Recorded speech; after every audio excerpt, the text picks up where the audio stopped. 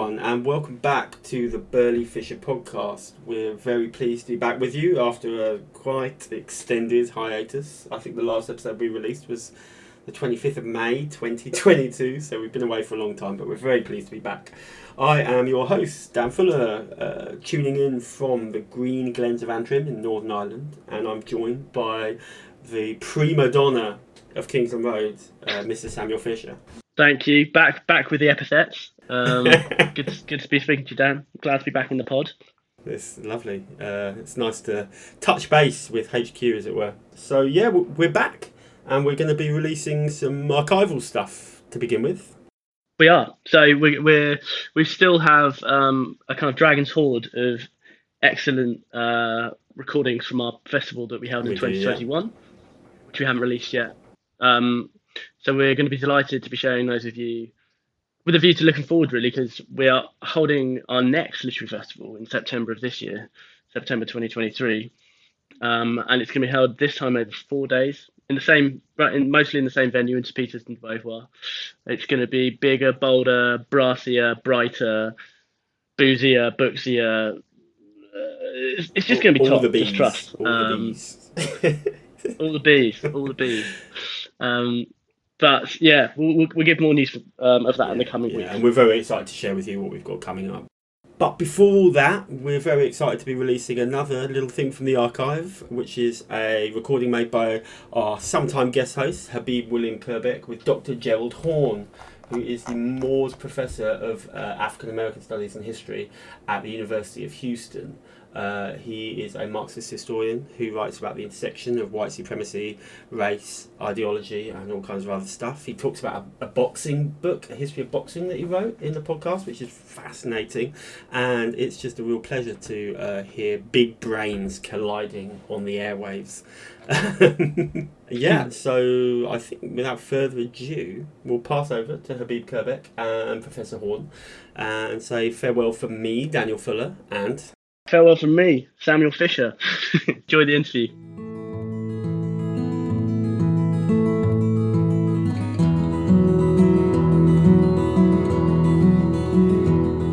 So, we're speaking with Professor Gerald Horne, the author of The Dawning of the Apocalypse, The Roots of Slavery, White Supremacy, Settler Colonialism, and Capitalism in the Long 16th Century, and the book The Bittersweet Science, which is about boxing, which we'll discuss a little later. But we'll start off, Professor Horne, if you have a moment, if you don't mind, with a few questions about The Dawning of the Apocalypse. One of the first sort of animating concepts there, in reading the book, there were two sort of overarching concepts that came to the fore, and of course, one is in the subtitle, this notion of the Long 16th Century. Could you maybe unpack that idea a little bit for our listeners who might not be familiar with the notion of the Long 16th Century? What's the time period that you're attributing to the Long 16th Century, and what made it the 16th century, so to speak? Well, first of all, thank you for inviting me. Second of all, your listeners should know that I, in a sense, wrote this book for a U.S. audience, although obviously anyone can partake of what I laid out. And so when I speak of the long 16th century, I'm speaking of the period from 1492, whose importance I'm sure I do not have to explain, to 1607. That's where the U.S. audience comes in. That is to say, the English invasion of what they call Virginia, which kickstarts the process that leads ultimately to the formation of the nation now known as the United States of America. That's point number one in terms of the long 16th century. Another take on the long 16th century could begin with 1453. That is to say, when Islamist forces prevail in Constantinople, now Istanbul, which ignites a chain of events, not only in terms of the Christians on the western sector of Europe feeling that the Muslims are on the march, and perhaps almost defensively, they begin to march westward to the Americas, where, as you know, in 1492, 1493, they bump into the Americas. Or alternatively, you can see the long 16th century as actually preceding 1453, because a premise of this book is exploring the religious roots of what we refer to as race. That is to say, that the concept of race as we understand it today, in many ways, if you began to trace it, you could trace it back to the Crusades about a millennium ago, and the so-called othering of the Muslims in what the Christians call the Holy Land, and how that process was transferred to other groups that were othered, for example, people of African descent, such as myself. And then this in turn, if I can continue this thread, feeds into the long 16th century as well. Because as you know from the book, I posit that a turning point comes in 1517 with the rise of Martin Luther and his secession from Catholicism to a degree. Some might even say a secession from Christianity, but I won't go there. And the formation of what was then the Protestant sect, but I guess it's inappropriate to refer to it as a sect today, and how it takes London by storm. Your audience, I'm sure, is familiar with what happens in the 1530s. And this is taking place in the context of this colonial feast ignited by the Iberian Catholics, the Spanish and the Portuguese. And London ultimately wants to get in on the feast. And what happens, to telescope a very lengthy and elaborate argument, is that the Protestants, in some ways, what happens is that they bury the hatchet, as they say in North America. They bury the hatchet with those who they had been squabbling with in the British Isles. To a degree, the Scots and the Irish, and of course we know that the hatchet was not buried altogether, but it was buried sufficiently for London to embark on its own settler colonial project in the 1580s in what they referred to as North Carolina, which was a class collaborationist project. And those three words, it seems to me, is part of the key to understanding today's United States of America. That is to say, this initial project in what they called North Carolina involved a multi-class array sponsored by those at the top of the economic pyramid. Ultimately, that project would lead to the dispossession of the indigenous population and the mass enslavement of Africans, with the settlers sharing the booty.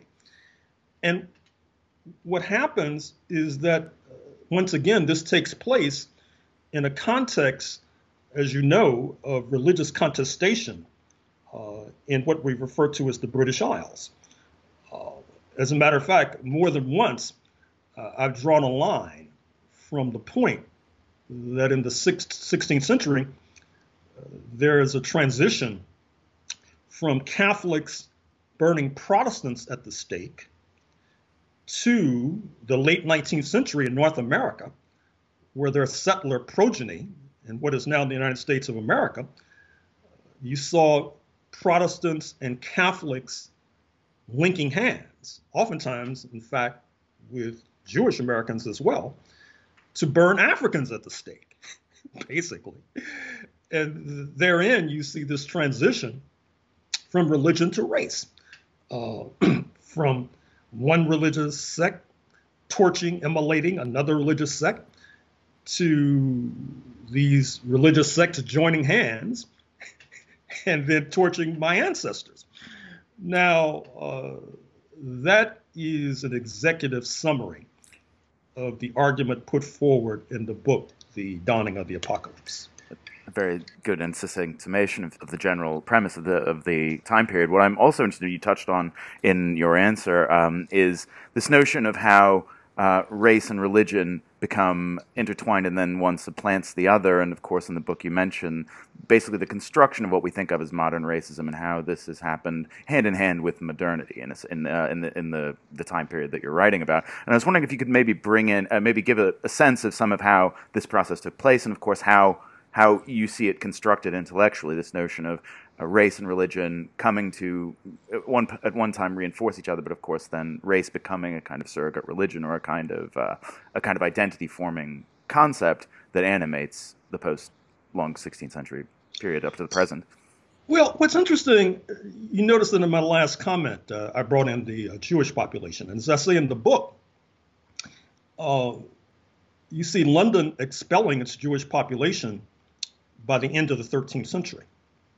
And yet, by the 1500s, by the 16th century, you see Protestant London under siege by the Catholics. And of course, you need only look at 1588 when the Iberian Catholics come within a whisker of taking over what is called the British Isles.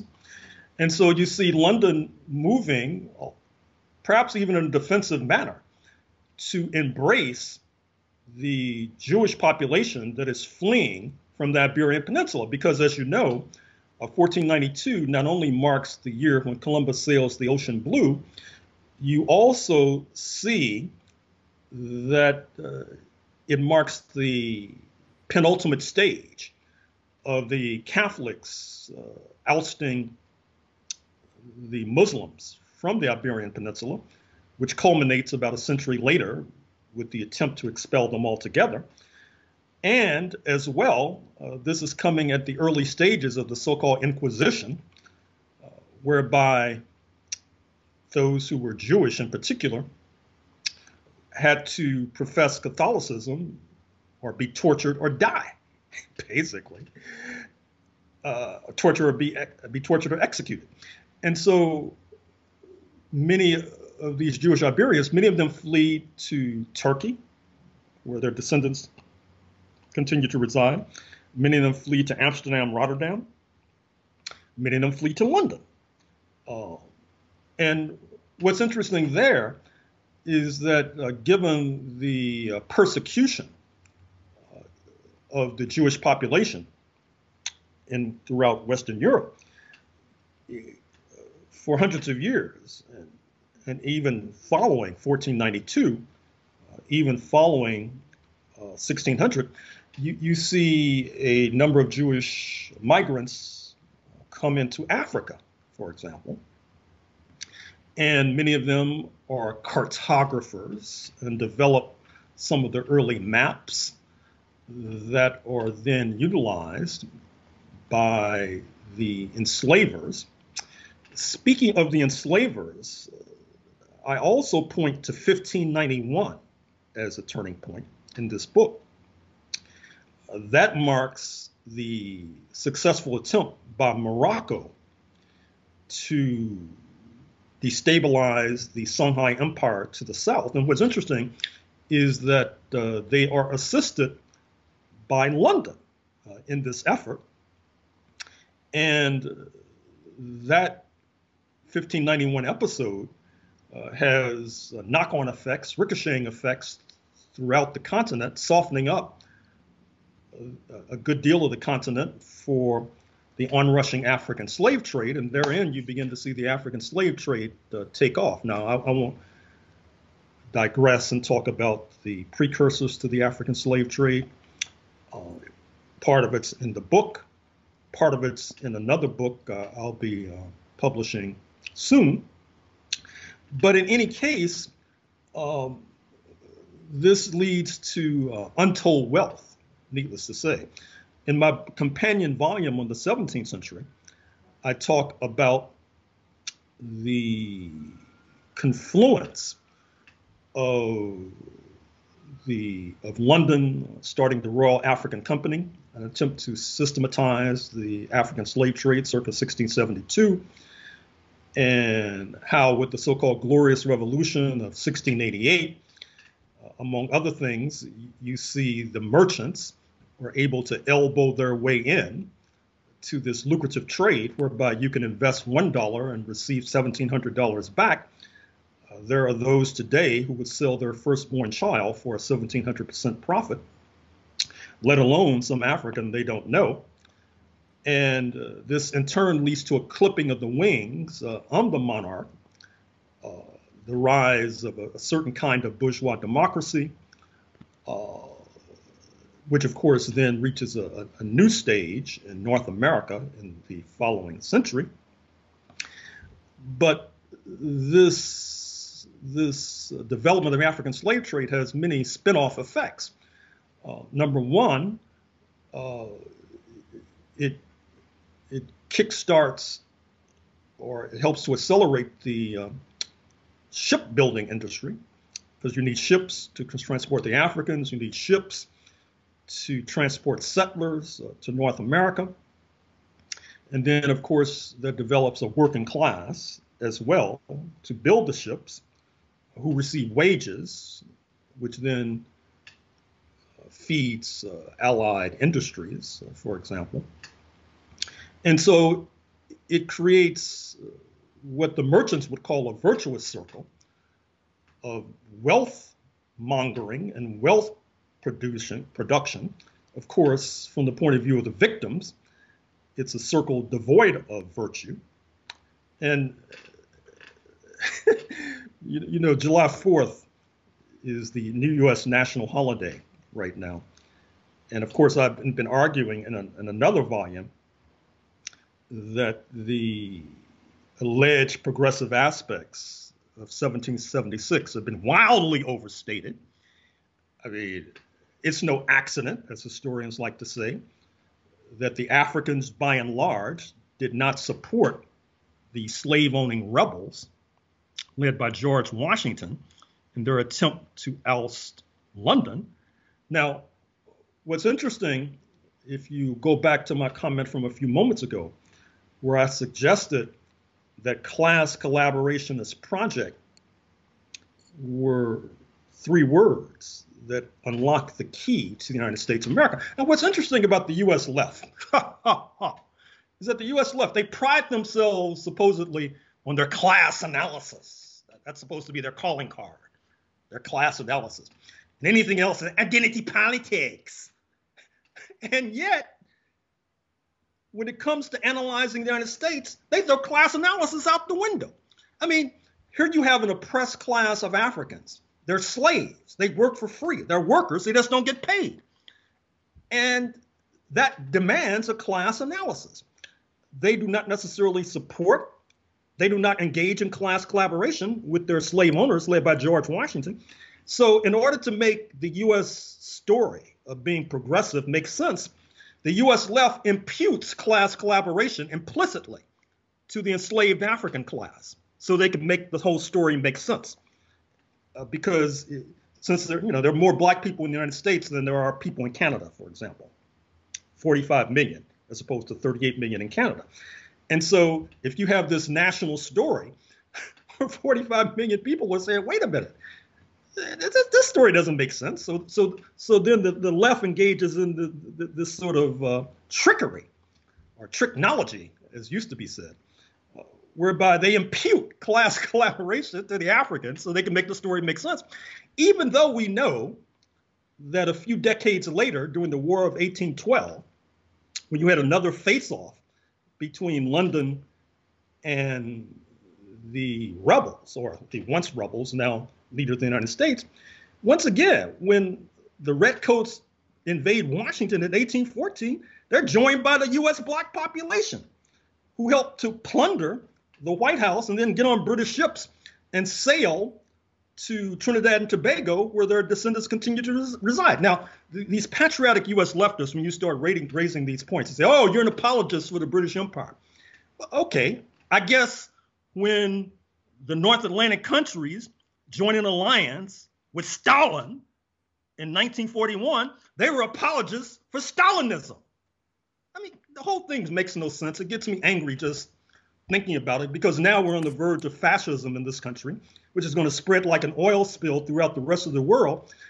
And much of it has to do with a faulty analysis a faulty analysis of social forces, political forces, etc., which inevitably leads one over the cliff. It does. It is a very, very dangerous moment in global history, and I think you're touching on some of the most critical elements of the book. The why I thought it was such an urgent read for the moment. One of the things that I think it does reveal that's also quite maybe somewhat downplayed in other areas is the way that there are moments of hinge moments in history where it could have been different, and you highlight in particular several: the Battle of Alcazar, the Battle of Lepanto, and of course, obviously, the 1588 sinking of the Spanish Armada off in the Channel. And I think these are moments that obviously in Britain people are rather familiar with the sinking of the Armada, but the Battle of Lepanto is rather submerged psychologically. The Battle of Alcazar is virtually unknown, I think, in Britain, certainly, and I'm certain in America it's not quite well known either. And I was wondering if you could, in terms, as you say, these, we are at kind of a hinge now. The things that these, basically the historical forces that these moments unleashed. If you could take us into some of them, these hinge points, and maybe if you could draw some parallels with the present moment, are there these hinge points that you would want to point to now that you think resonate with some of the ones that you illuminate in the book? Oh, certainly now. There's so many hinge moments we could spend the rest of the hour talking about them. I mean, I think of the just concluded meeting of the North Atlantic Treaty Organization in Spain, where they add China to their list of potential antagonists, joined with Russia, for example. So you have the development of these two blocs, and where this is going to eventuate, it's unclear right now. But obviously, it's going to lead to increased militarization. You see, the United States is about to open a military base in Poland, that there is going to be added pressure on Kaliningrad, the Russian city separated from the mainland of Russia, abutting Poland and Lithuania. You'll probably see conflict between Russia and Canada at the top of the world in the Arctic Circle. One of the reasons why Canada is spending more on the military. So we're at one of these hinge moments, and I wish I could predict how this would eventuate. But hopefully, speaking metaphorically, I think I'll have to wait to sift through the ashes.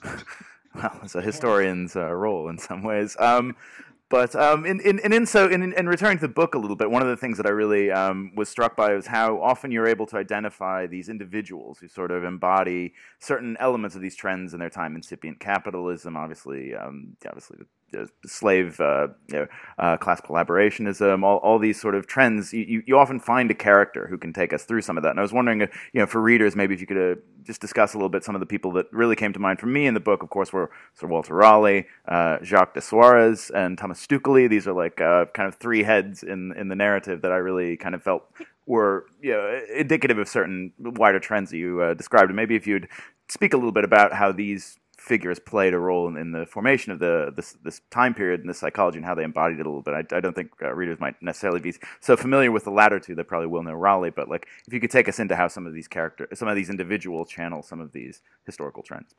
Well, first of all, I didn't really address fully your previous question, and I would say that you mentioned 1588, the Spanish Armada as a hinge moment. You mentioned Lepanto. And I'm very much interested in that because, as I suggested, first of all, Lepanto basically was a stinging defeat for the Ottomans. Maybe as shorthand, I'll say the Muslims, who had seemingly been on the march since 1453. And they lost a bit of their swagger after the Holy League and the so-called Christian forces, particularly the Catholic forces, I should say, ganged up on them. And you could draw a straight line from Lepanto through the end of World War I, where you basically see the breakup of the Ottoman Empire, which then leaves chaos in its wake, which you see not least in historic Palestine today. And then I think you mentioned Alcazar as well, which is a stinging defeat for Portugal. In some ways, Portugal is a pioneering country, but in some ways, it seeks to punch above its weight and gets hammered down as a result. Hammered down not least by the North Africans. And with Portugal being hammered down, that creates more room at the top for the rise of London. And in any case, there had always been a kind of relationship between London and Lisbon based upon their mutual shifting antagonism with Spain. And in some ways, Portugal, which during that same period is able to establish a foothold in Southwest Africa and Angola in particular, it's no accident that Angola begins to be a happy hunting ground for English, then British, then U.S. enslavers from about 1575 up through, say, the end of the U.S. Civil War, circa 1865. Now, with regard to some of these figures, let me mention Amador, who is an African from a land off the coast of Western Africa, an island off the coast of Western Africa. And so what happens, and I'm sure alert listeners, this question might have occurred to them, which is, why not have plantations on African soil? I mean, why drag these people across the Atlantic to Brazil and North America? And of course, that had occurred to the enslavers, but they did not bargain on the leadership and the militancy embodied in Amador, who led successful revolts against this effort to enslave Africans on their own soil, which then has transformative effect in terms of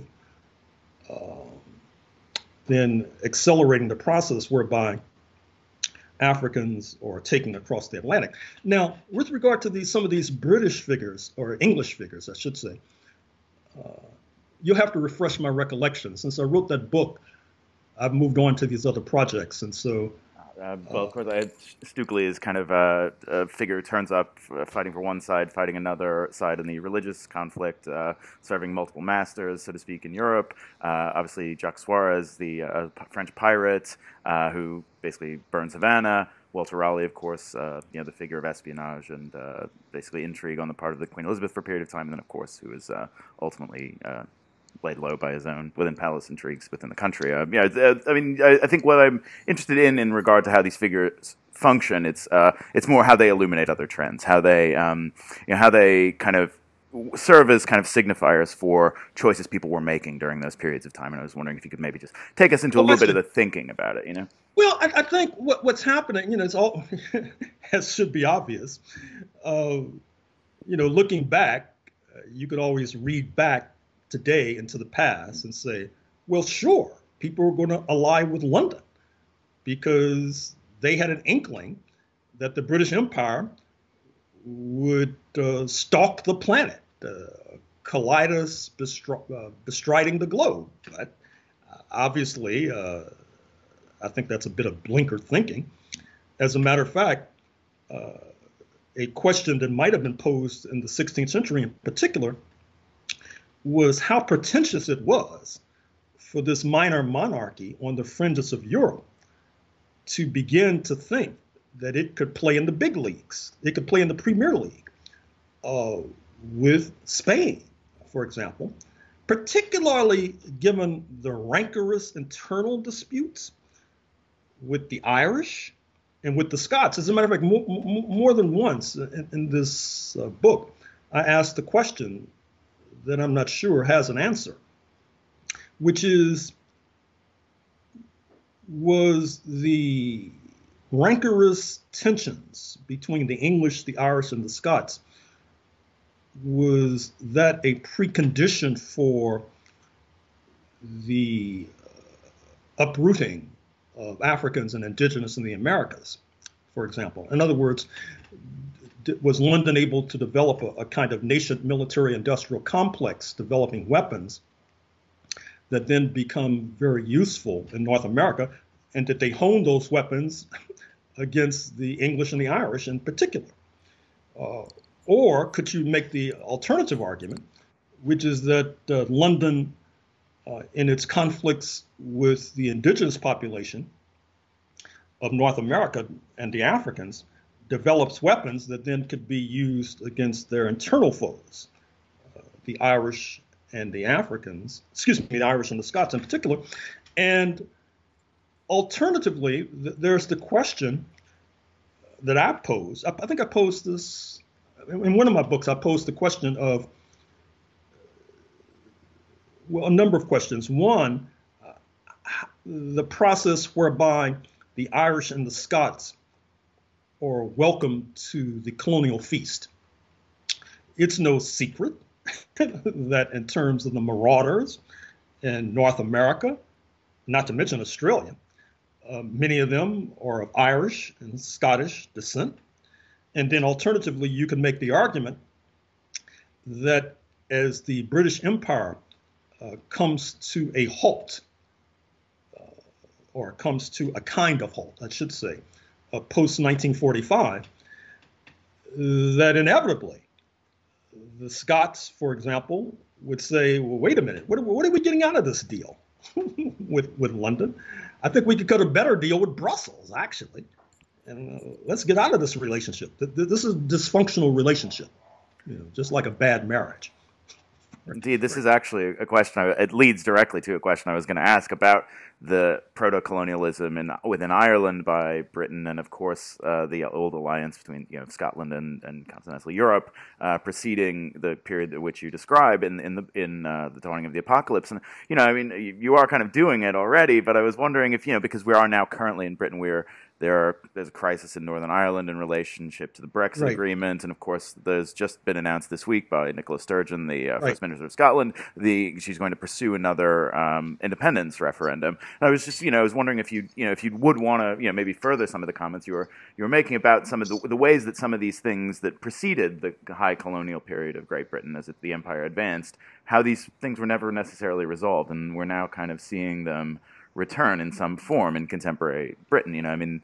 This pre-colonial, pre-long 16th century period feels in some ways more proximal, perhaps, than the interceding centuries in Britain. I was the ways that history does come back are always kind of fascinating, but ultimately there is no resolution to these questions, are there? They just sort of hang around. Well, you also see a similar process in Spain. With regard to the Catalan question, that is to say, it's no accident, as historians like to say, that Catalan nationalism begins to bubble to the surface as the Spanish Empire heads for the dustbin of history. And that I think of this in particular, it's very interesting, that this United States of America. So you have a Basque population in the United States of America. Point number one. Point number two, as you probably know, those with so-called Spanish surnames are not oftentimes treated as first-class citizens, to put it mildly. However, Basques do not necessarily have Spanish surnames, and so they can more easily integrate into the so-called white population and rise higher than they would in their homeland, for example.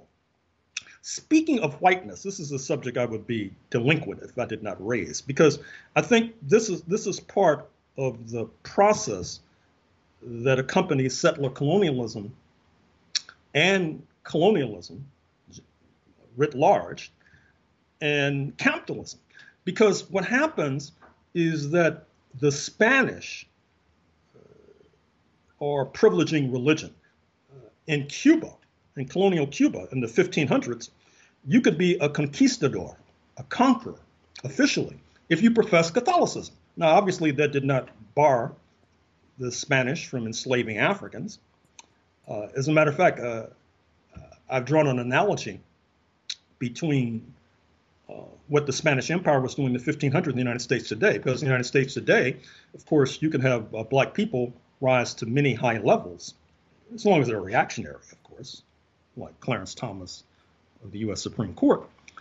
And then you have these prison labor camps that are filled to the brim with black people, which are the equivalent of slave labor camps of old, producing products, for example, for the open market.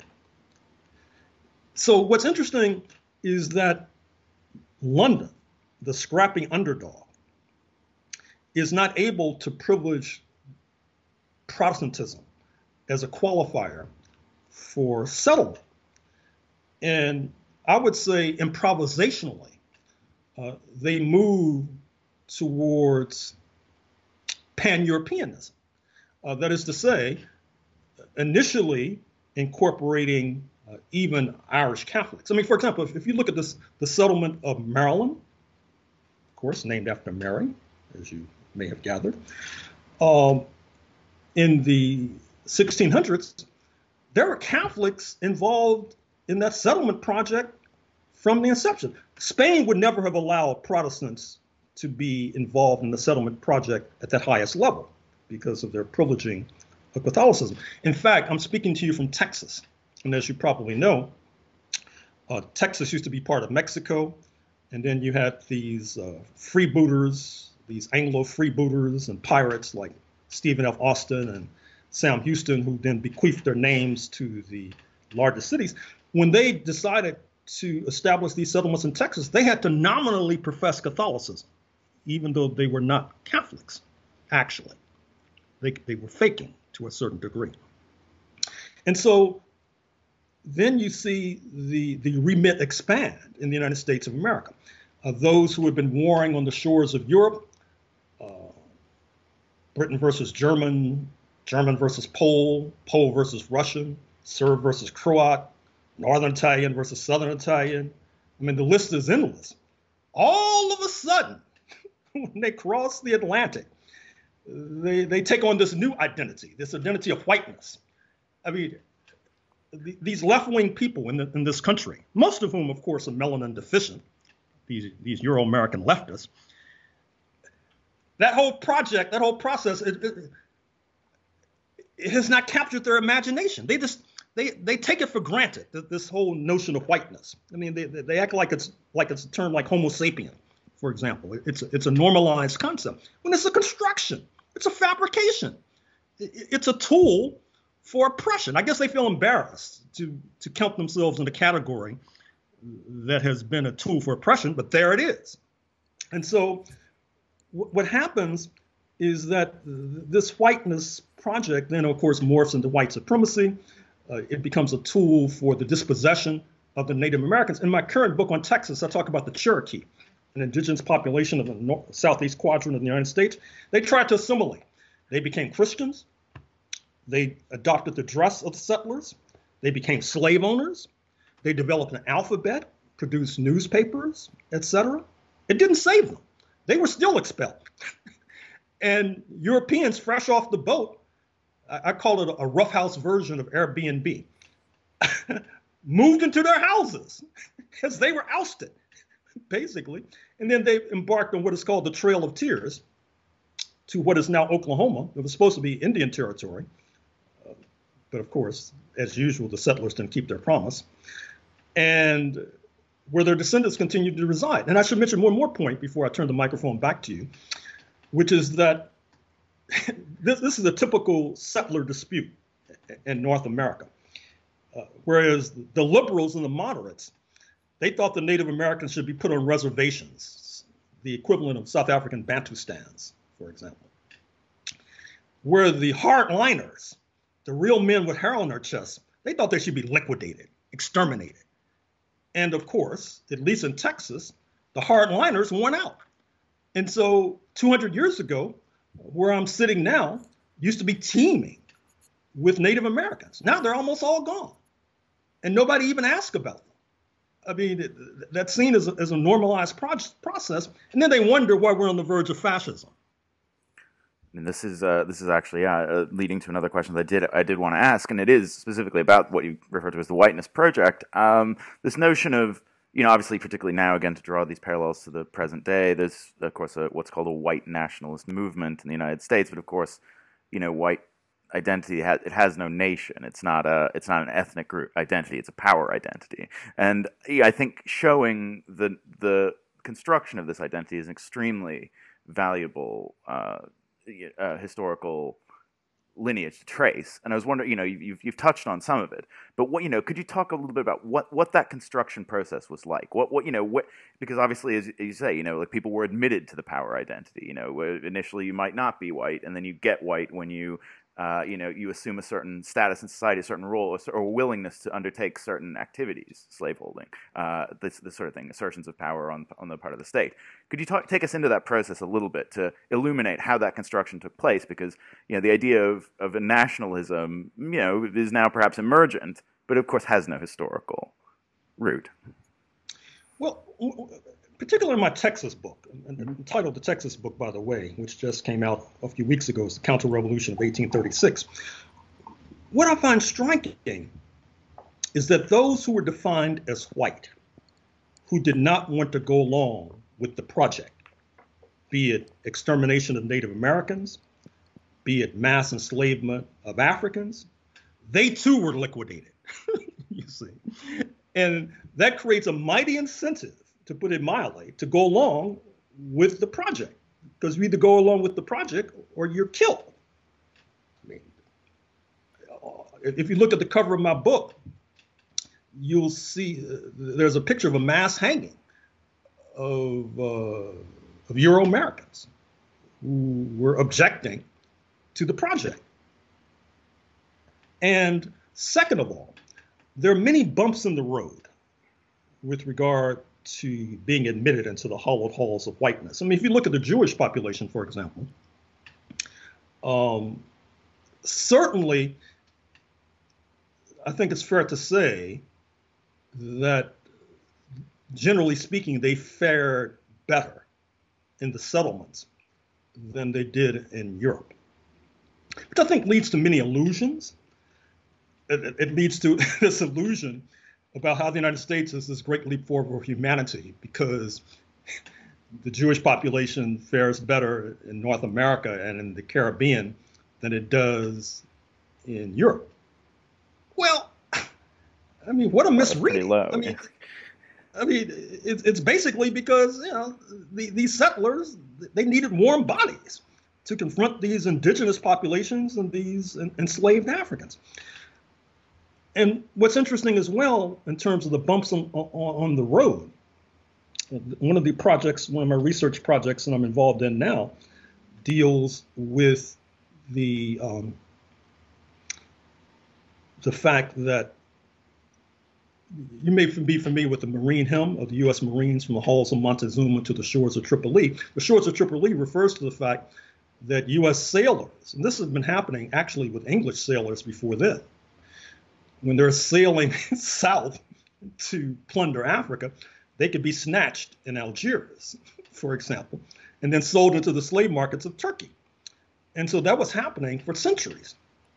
And so what's interesting about the United States is that early on, they're blaming the Jewish population of Algiers and of North Africa in general for this entire process, interestingly enough. Similarly, with regard to the Irish Catholic population, it's no secret that many Irish Catholics become quite wealthy in this country, but even those who had fled the famine of 160, 170 years ago in Ireland. But it's also true that there's sharp conflict between the Protestants and the Catholics, up to and including the torching of convents, for example, and scurrilous propaganda about Catholics, and Irish Catholics in particular. Having said that, it's also true that if you look at some of the most serious pogroms against Black people, such as the 1863 massacres in New York City, at the tip of the spear are Irish Catholics, who were I guess they're sort of proving how they could be useful for this project. And so they're killing Negroes, for example. Or if you look at the New World religions, like Mormonism, the Church of Latter-day Saints, which develops, well, I shouldn't say develops in Utah, it takes off in Utah because it develops in the U.S. Northeast, and they keep getting chased west until they move into Utah, which they thought was Mexican territory, but of course the United States eventually takes over. And then a war erupts between the Mormons and the United States government. And the Mormons are really not doing badly in terms of this war. And of course, one of the issues at stake is the Mormons' devotion to polygamy, for example, which still continues on an underground level in certain parts of Utah and the U.S. Southwest. But what's interesting is it's a typical U.S. story, is that eventually the Mormons, they kiss and make up with the United States and become some of the most patriotic U.S. chauvinists. To the point now, interestingly enough, the U.S. CIA is disproportionately populated by Mormons because the Mormons are heavy into conversions as a youth. Mitt Romney, the preeminent Mormon who ran for president, now a U.S. senator, he spoke French, but of course he couldn't mention that because France wasn't very popular at the time. Because he went on missions abroad where he was trying to convert people into Mormonism. And so because of their facility in language, they've become very useful to the CIA, to the U.S. Central Intelligence Agency. It's a typical story of this process of whiteness, white supremacy, whereby folks, Jewish, Irish Catholic, Mormon, initially they're targeted. However, if we go into this next stage, as a matter of fact, I'm giving a talk on July 4th, the national holiday, where one of the theses I'm going to put forward is that if you look at the stages of the United States, from slavery to Jim Crow or U.S. apartheid, and then beginning in the 1950s, you have a so-called U.S. Spring with a brief interregnum, mostly based upon pressure from the socialist camp and from national liberation movements allied to it, which helps to lead to an erosion of Jim Crow. But now moving to the next logical phase, which is fascism, in which case all of these bargains that I've just enumerated with Jewish people, Irish Catholics, Mormons, they're up for renegotiation. That's the thing in this country. It's difficult to get a final deal, a final bargain. Everything comes up for renegotiation with these reactionaries in this country. Certainly a frightening proposition going into an election year in the U.S. But I think maybe we'll switch gears from that on that note and maybe discuss a little bit about Bittersweet Science, because it's also an equally fascinating book and came out quite recently as well. Just to kind of maybe take us into a little bit, obviously, just for listeners, it's a book about many of the structures around boxing, corruption, racism, anti-Semitism, various forms of discrimination and corruption that characterize the world of boxing. But obviously, as a historian of race and obviously of America, boxing plays a big role. But what was it that actually interested you in addressing it at a book length topic? Are you a boxing fan yourself, or is it a situation where? Okay, great. Well, actually, I had wanted to do a sports book, and I thought my original idea was to do a book on baseball, but I couldn't find an opening. Although I haven't ruled out doing that again, returning to that topic, and so I sort of stumbled into this boxing project after I found out that there are these amazing boxing archives in the United States. They're all over the country. In Brooklyn, New York, for example, if you look at my footnotes, you'll see many references to that archive. And then you have boxing was a regulated sport. The state intervened because of the violence and the corruption. So you have these athletic commissions. If you look at my footnotes, you'll see many references to the New York State Athletic Commission, its counterparts in Los Angeles, Nevada, New Jersey, Pennsylvania. And then substantively, topically, boxing allows an exploration of masculinity, for example, an essential component of gender identity, for example, and particularly masculinity as it intersects with constructions of race, particularly constructions of blackness, because as I point out, one of the aspects of boxing that has been notable in the United States, and perhaps, well, let's say in the United States, is the proliferation of black boxers at the highest level. Your listeners may be, and viewers may be familiar with Muhammad Ali, but he's not a one-off. I mean, there are people before him and people since. And part of it has to do with this idea of the white supremacists, which is sort of hard to imagine. That's why you have to study history, because things change. Because a century or more ago, let's say 125 years ago, the idea of the white supremacists is that black men were not real men. That because real men do not, quote, allow themselves, unquote, to be enslaved, do not allow themselves, quote unquote, to be subjected to third-class citizenship. And so that then helps to justify the persecution, because they're not real men anyway. And then alternatively, it helps to imbue many black men with this idea that they have to show that they're real men, which leads them into the boxing ring, whereby they begin to beat up on these men defined as white, sometimes even killing them in the ring, in a naked form of revenge, which then in turn leads to a search for a so-called Great White Hope, which you may recall is the subject of a movie and a well-known play dealing with a black boxer, Jack Johnson, who was the heavyweight boxing champion about 110 years ago. And what's interesting about the search for a Great White Hope, which is revealing, is that it wasn't so much a search for a great white hope, it was a search for a great anti-black hope. Because they were searching for a great white hope in China. Now, most of the people in China are Chinese. Yeah. It would be hard to define them as, quote, white, unquote. They're not as you used to say in London, they're not a pure European ancestry. So it was basically just to find somebody to put these Negroes in their place. Search for the great anti-black hope.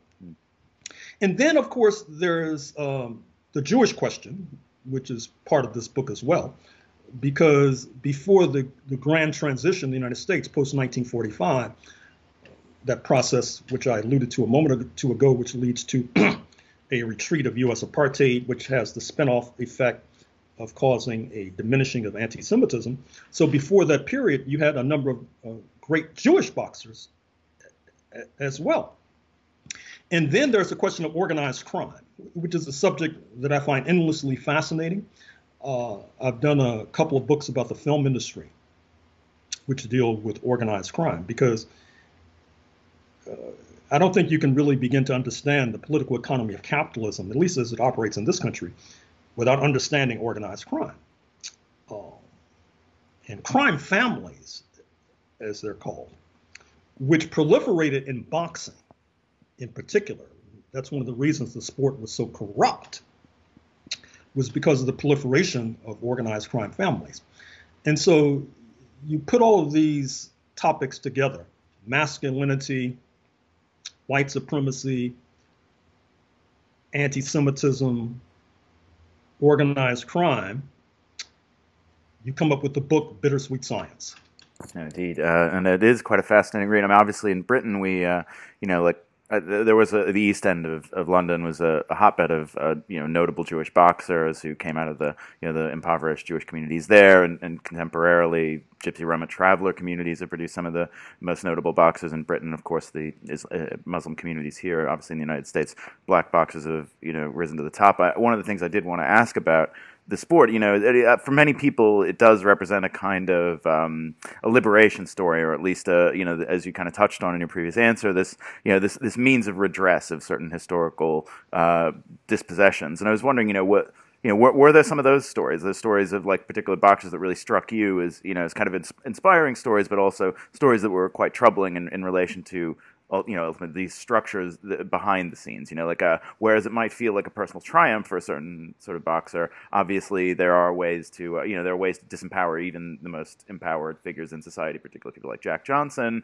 who threatened, power order whole laws brought in entirely in relation to him. I was just wondering, were there a lot of stories, in the research, was there anything that really jumped out at you as a particularly striking story that you saw in relation to this empowerment-disempowerment dynamic that boxing sometimes, brings to the fore? Well, I think in particular of a notorious episode in boxing that's quite illustrative. It really deserves more attention. And I would recommend researchers and writers to this chapter. And that is, I believe it's 1962, when Emil Griffith, a black boxer with roots in the U.S. Virgin Islands, formerly the Danish Virgin Islands, who in New York City executes in the ring Benny Paret, who is a black boxer of Cuban extraction, because one of the igniting factors was that Benny had been accusing Emil of being gay, which actually happened to be true, but it was considered to be defaming and an insult. And so Griffith systematically executes him in the ring. He kills him in the ring. It's quite a remarkable story. I'm surprised it hasn't received much more attention, particularly nowadays. Then, of course, there are the stories that your listeners may be familiar with, your viewers may be familiar. You mentioned Jack Johnson, subject of the play and movie The Great White Hope, who then is chased out of the United States on spurious grounds.